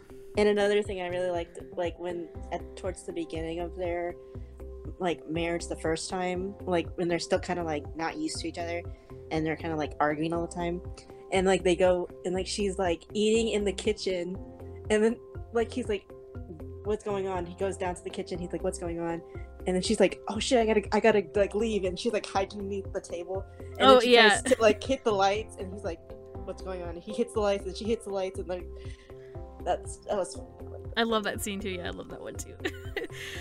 Very strange that the light switches are on opposite sides. I mean, it's for the funny gag, but yeah, that was so funny though. Yeah, I like that he like gets all freaked out and is like, what the hell? Like, what, like, why are you down here? Like, what's going on? And she's just kind of like, well, you know, I'm pregnant, kind of hungry. I'm hungry.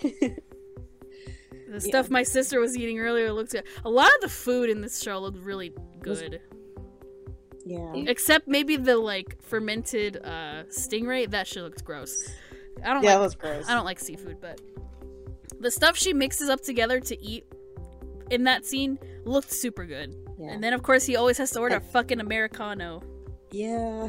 That they never drink, as you said. Yeah. I know, every time they drink something in this show, like, they order it and, like, take a sip, and then it's like, they leave it there. They leave. And I like her little lunch boxes that she makes. Oh yeah, when she makes little faces. Yeah, their little faces. It's so cute. He gets so excited every time she comes for lunch. He's like, "What's you gonna bring me today?" I know. And then when she doesn't bring him like anything fancy, he's like, "Oh." Oh, my favorite are the prenatal classes, like all of them, because something always has to happen. The whole when he doesn't want to touch her because it's like awkward, and then when they're like knitting the baby onesie thing, like. Oh yeah. Yeah. Like, he's always late at that point, but then he shows up and he's like, he gets into the. I'm gonna show you how good I can sew this fucking thing, and then he sews it like real good and it looks really nice. Or then like when she's gonna start writing the letter for him because he's not there, and her like impression of him, I love that one. And then when he gets here, he like makes it a big giant like he makes it a big deal, like a bigger deal, and she's like, this is for a wish for the baby. He's like, I know babies should like learn how to be a good person in society. He makes it like a bigger deal than it actually kind of is, and that's just, it was funny. I like when he comes into the room and he's like, do I really, he's like, are you saying I really sound like that? Because I don't think that's how I sound.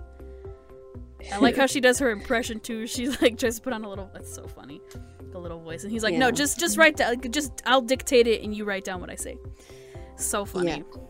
Oh yeah, and I like the last thing I'll say that I liked in terms of moments was the like where they're reading to the baby, like, and she's like reading that I don't know, it's like a lion story or whatever it was. Yeah, it's like a Korean folk voices.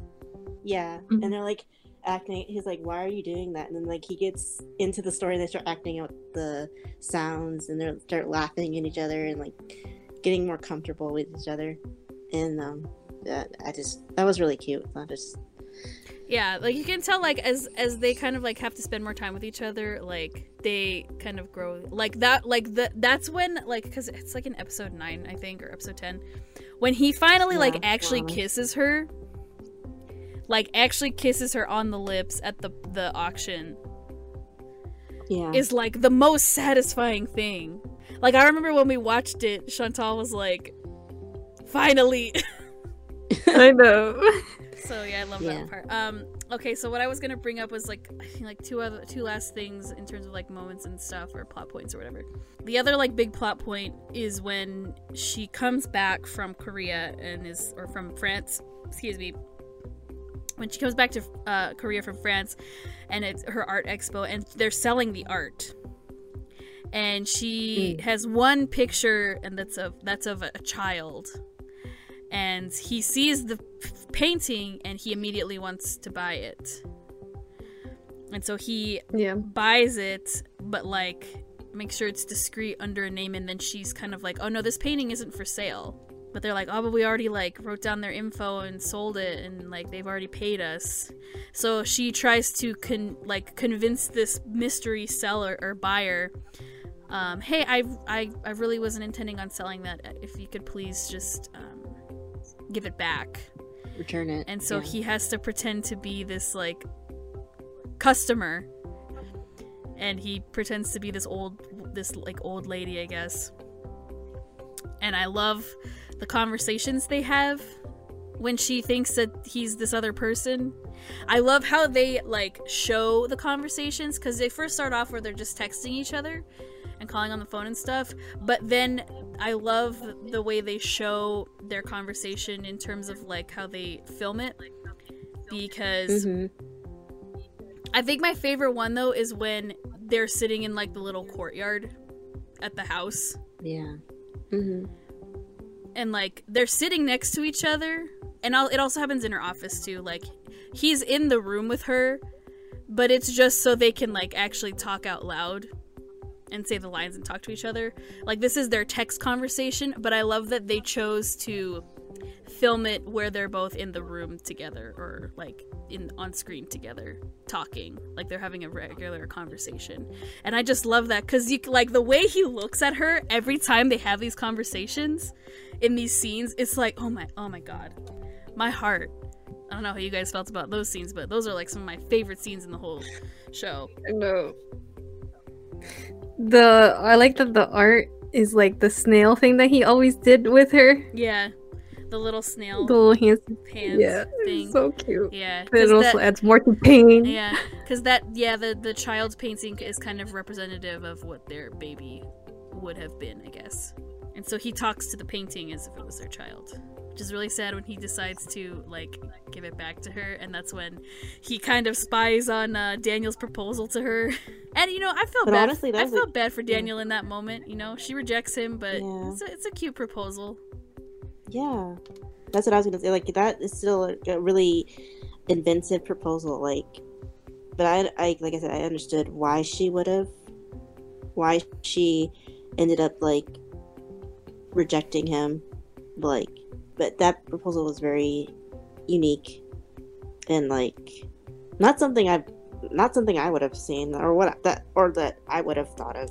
Yeah, and I guess the other thing I wanted to bring up was the other like big like plot point thing has to do with Daniel, and he's looking for his like long lost sister, because him and his sister are like in an orphanage and they were both like adopted.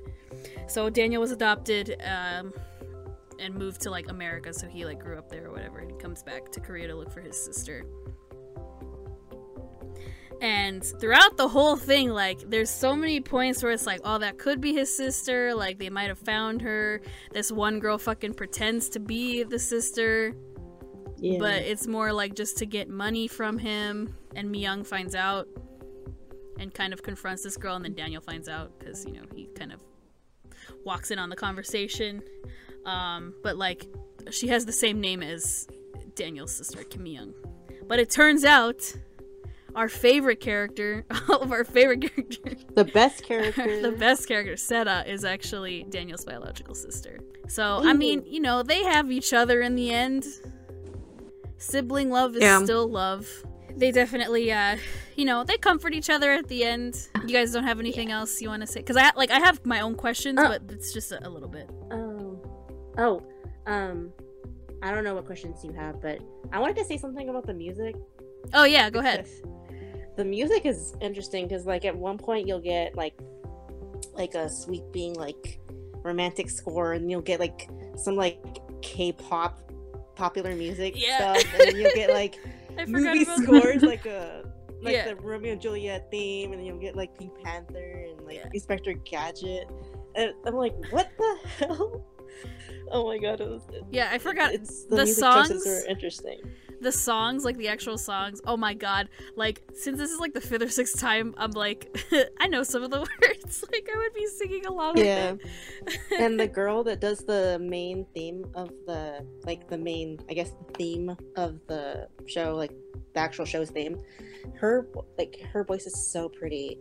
Like, I know of her because her voice just, like, it fits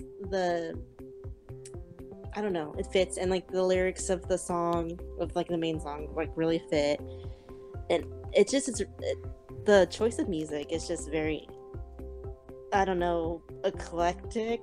It's just interesting. Like I said, there were times I was like, why? I'm like, wow, Romeo and Juliet's theme, wow, some K-pop popular music thing, and then you'll get like, I don't know. I was just like, it's just very interesting. Yeah, there's moments where like just the song, like whenever one of the songs would play, sometimes it's like, that's gonna make me cry. Yeah. It's like, Jesus Christ, man. Like, why you gotta play the songs like at this moment? It's just gonna make me cry even more. That's the point. So it's just like, it really does add to the overall story. And I love the like happy peppy parts with the music, and then like the softer OST. Mm-hmm. Oh baby, I love you, yes I do. I love that song. I love that one. I love the other one, the sad one, the goodbye my loved one. Oh my god, that shit. That was pretty. That shit makes me cry. Yeah, like, that song's a good song. I like. My god, because it just hits you. Like it hits you like. Well, of course, they always have to play the "Goodbye, My Love" shit like right after like every 5 minutes. A sad ass part where it's like all silent and shit, and like one of them's looking longingly or something at the other. It has to play like 3 times an episode. They really know when to put where the songs work well. Anything you have to say about the songs the music shuns on? Oh, excuse me, I was holding that yawn in for a long. No, like yeah, I mean, the songs were like. I remember you being like, "Oh, I don't want to cry right now because I'm saving my tears for later." Yeah. They're overall like definitely add more to like the scene for sure. Yeah.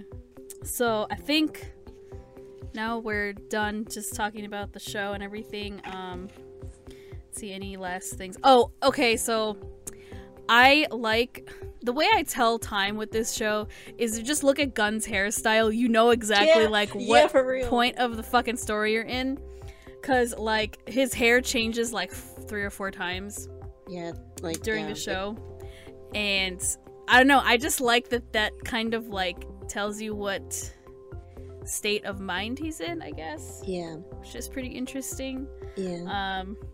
There are some hairstyles I'm like, why the fuck does his hair look like that? It looks terrible. Like at the very end, like, why did they make his hair look like that? All like flat on the top. I hate it. I hate how his hair looks at the very end. I like his little swoopy hair. Swoopy hair and his like little like buzz, like his little really short one, like the second from the last one. Yeah. Like when he first like after the time skip, like the 3-year time skip, I was like, oh my god, he looks good. Yeah. Also, I like the show because like literally everyone is super attractive. True. Everyone's hot in this show. Like legit, after I saw everyone. After that, I was like, I need to look up these actors, like what else they're in, because they still look like that. Yeah. So they age very well, these K-drama actors. Which is why they will have very long careers in K-dramas.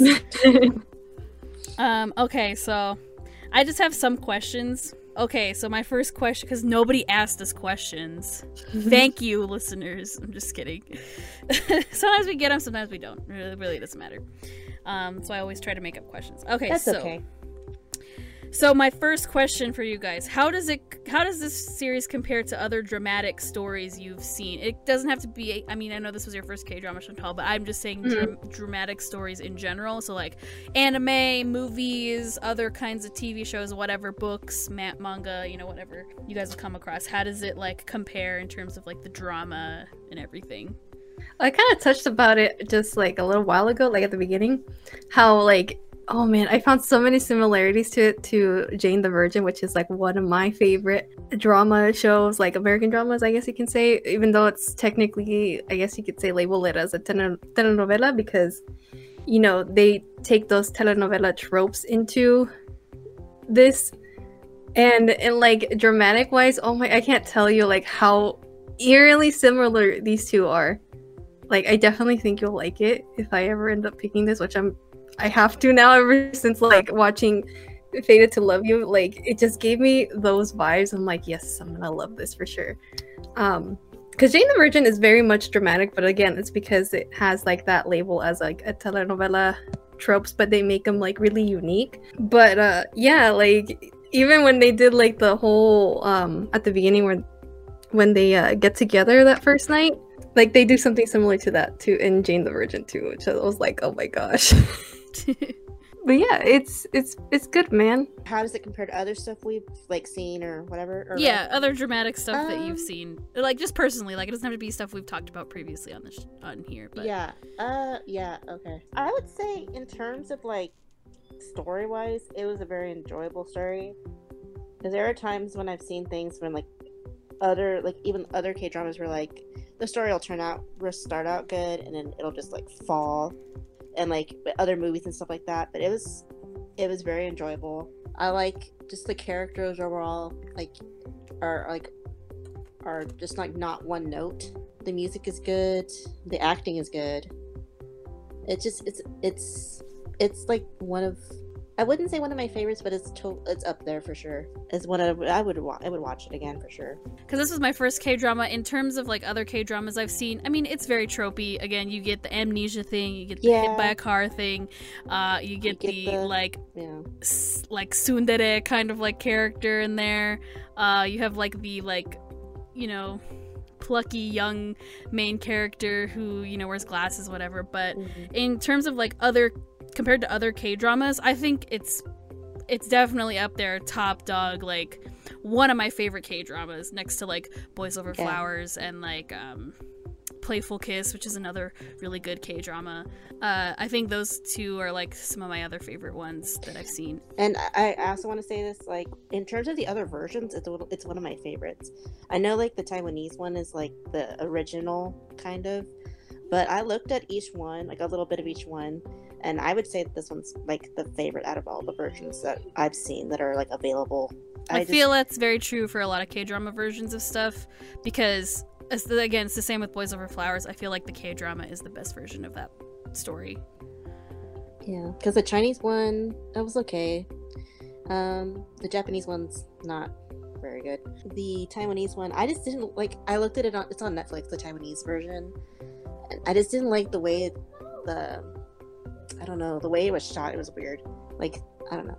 But I just like I just really enjoyed this version out of all of those ones. Next question. Okay, my next question is, how much did you cry? How much did we cry? Yeah, how much did you cry?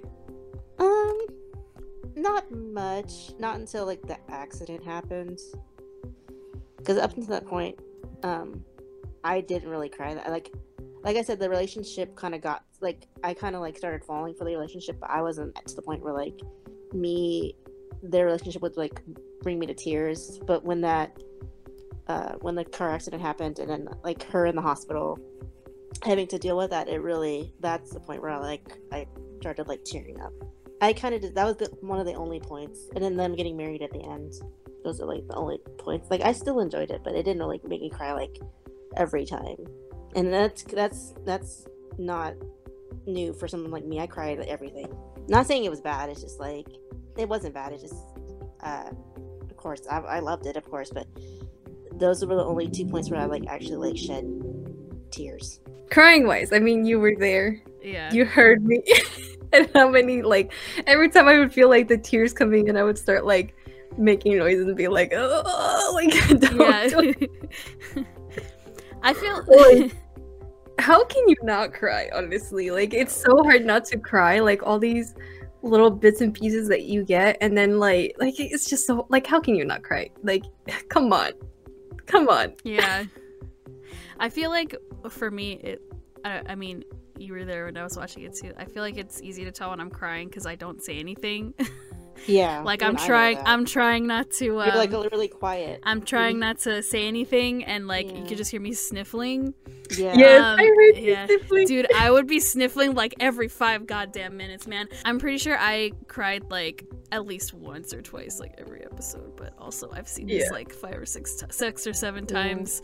So like I cry for like legit everything, just because like I know all the motives and everything behind all the characters, so it's all the just reasons like, and everything. Yeah, so it's just like of course I'm gonna fucking cry. Like, so I mean, if I saw this again, I probably would cry more. But so like I cry every time I watch this show, more than I probably should, but that's just me.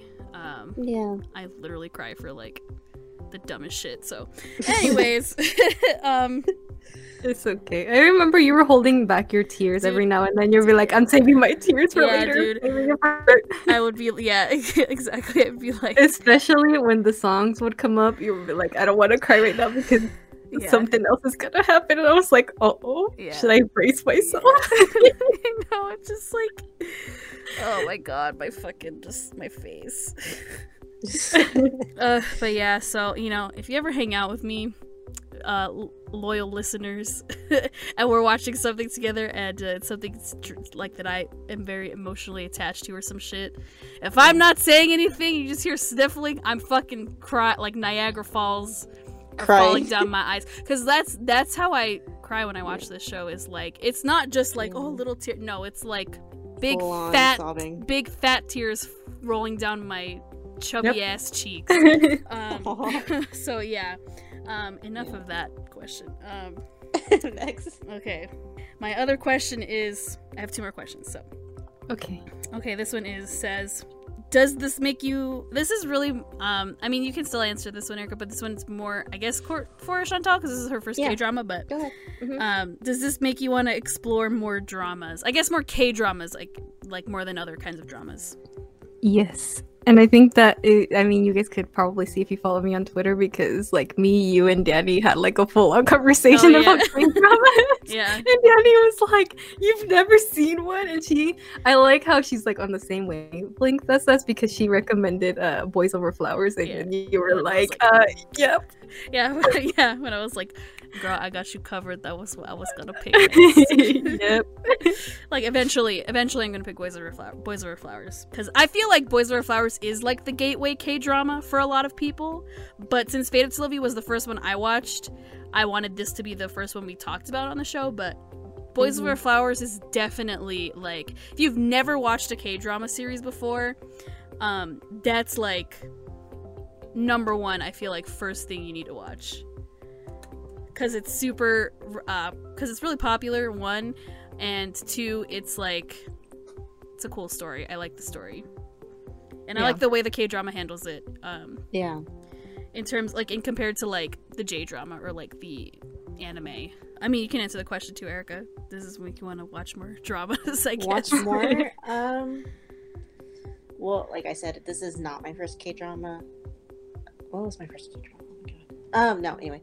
Yeah, like, it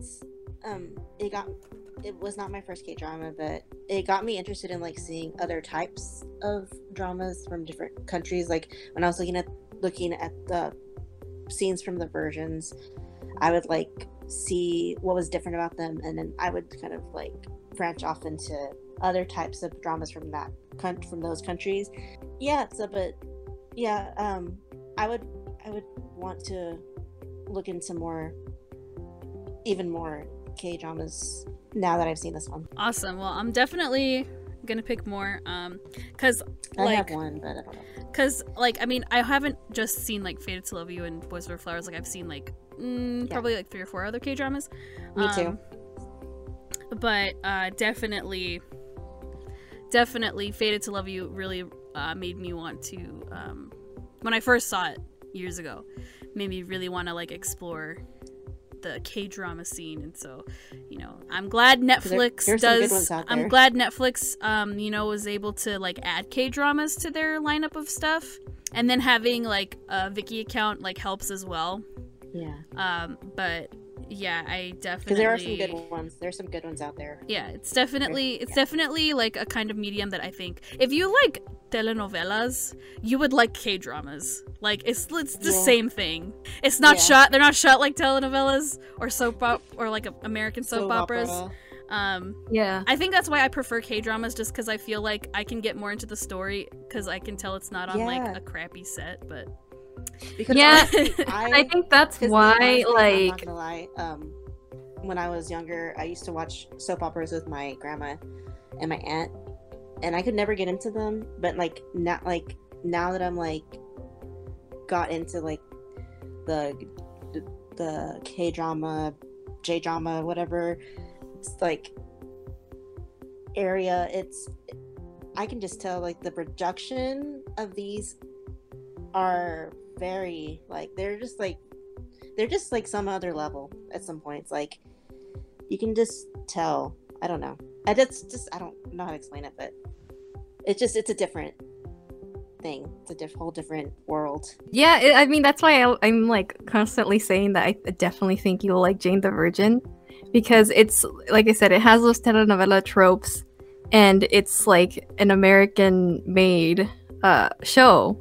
So it's like really, really done well. and it's super like, oh my gosh, like there's even like same like the whole amnesia thing. It's in the Jane the Virgin, and then like dealing with your parents possibly having a disease, and then you know, stuff like real world stuff too that like a lot of Hispanics also go through, but it's done like really, really nicely. And then you also have like Jane, who wants to be like a writer, and she gains a little bit of confidence throughout the whole show, thanks to her baby daddy Raphael. And you also have like multiple love triangles and stuff like that. So like, yeah, that's why I keep saying like there's just so many similarities between the two. And also having to deal with like losing a loved one, like damn, man. But it's done so well. Yeah. So I definitely think you'll like it. Yeah, definitely. I look forward to whenever you pick that. Yeah, and Anna mentioned it in the last episode, you know, the K-drama world is like, that's like the Korean Hollywood, you know? Yeah. So they have those big budgets and everything. They're able to film in fucking Macau, like out of the country and everything, on location and shit. So it's nice like, you cars, nice clothes. So, you know, when when they pull out, they use their big budgets, man. All the stops there. Like it's it's really it's like at it's like at a higher level than like what we're used to over here in terms of like our soap operas and novellas and stuff. In terms of like at least the budget, because you know those shows they run on like a TV. I mean they're popular and stuff, but not to the budget. Not to the level. Are not as big. Yes, not to the level as like a K drama would be, or even like a J drama or a Chinese drama too. Last question: if you were to pick, who would you pick, Gun or Daniel? If it was you. Oh my god, I'd pick Gun. Why? Why would you ask this? Because I want to. Because I want to. Because I want to torture you. You want to torture me? Wow, thanks. I want to torture the audience too. Answer that question in the comments, please. I don't know, because each of the between Gun and Daniel. Yeah, who would you? Yeah, who would you pick? If it was you. Chantal, can you go first? It's taking me forever to think this. But yeah, I would pick Gun. I mean, already like straight to the point, man. Because Daniel, I feel like he would not like. I feel like we would also be on the same wavelength, and I need somebody to push me to grow, because like how else are you gonna like get further in life? So in that aspect, like Gun. And also like, how can you not love Gun, man? Exactly. He's a good character, and then that laugh of his is like the best thing in the world, man. Daniel and Gun, I mean they have their pros and their cons, I think, but I would also pick Gun because, well, not just because he's like my favorite character, but because like the lengths he's willing to go just for the one he loves. I mean Daniel goes lengths too, but again I never saw Daniel as like definite romantic interest for Mi-young, at least on her end. I mean, if it was me personally, I mean maybe I guess I would have considered those 3 years like us dating, but if I had Gun come back into my life, oh, dude, I would still pick him, so like for sure. Even if me and Daniel are dating for 3 years, I would do the same thing as Mi-young. I wouldn't be able to deny my feelings. Yeah, my true feelings. So also Perks. I mean, they're both like successful rich men, so whoever you pick, it doesn't matter. You can get money. Yeah. They're both handsome men. So. Yeah, and they're both attractive, so but I would pick Gun. Gosh, I don't know, like they have, like, as you said, Mia, like when you're answering Chantal's answer or whatever, they both have their pros and cons. They both have things that make them, I guess, interesting. But I'm gonna be boring. I mean, not saying Daniel's boring, but like if it were me, like if I wasn't Mi-young, I'd pick Daniel. I don't know. He appeals to me more. I like Gun. I love Gun. But I don't know. I would pick Daniel. He's just the type of person that I would go for. I mean, I like people that are like outgoing and fun too, but there's just a point. If it was a different situation, like I definitely would pick Daniel, but I'm going off of like me personally, and if I had experienced the same things that Mi-young goes through, I would pick Gun.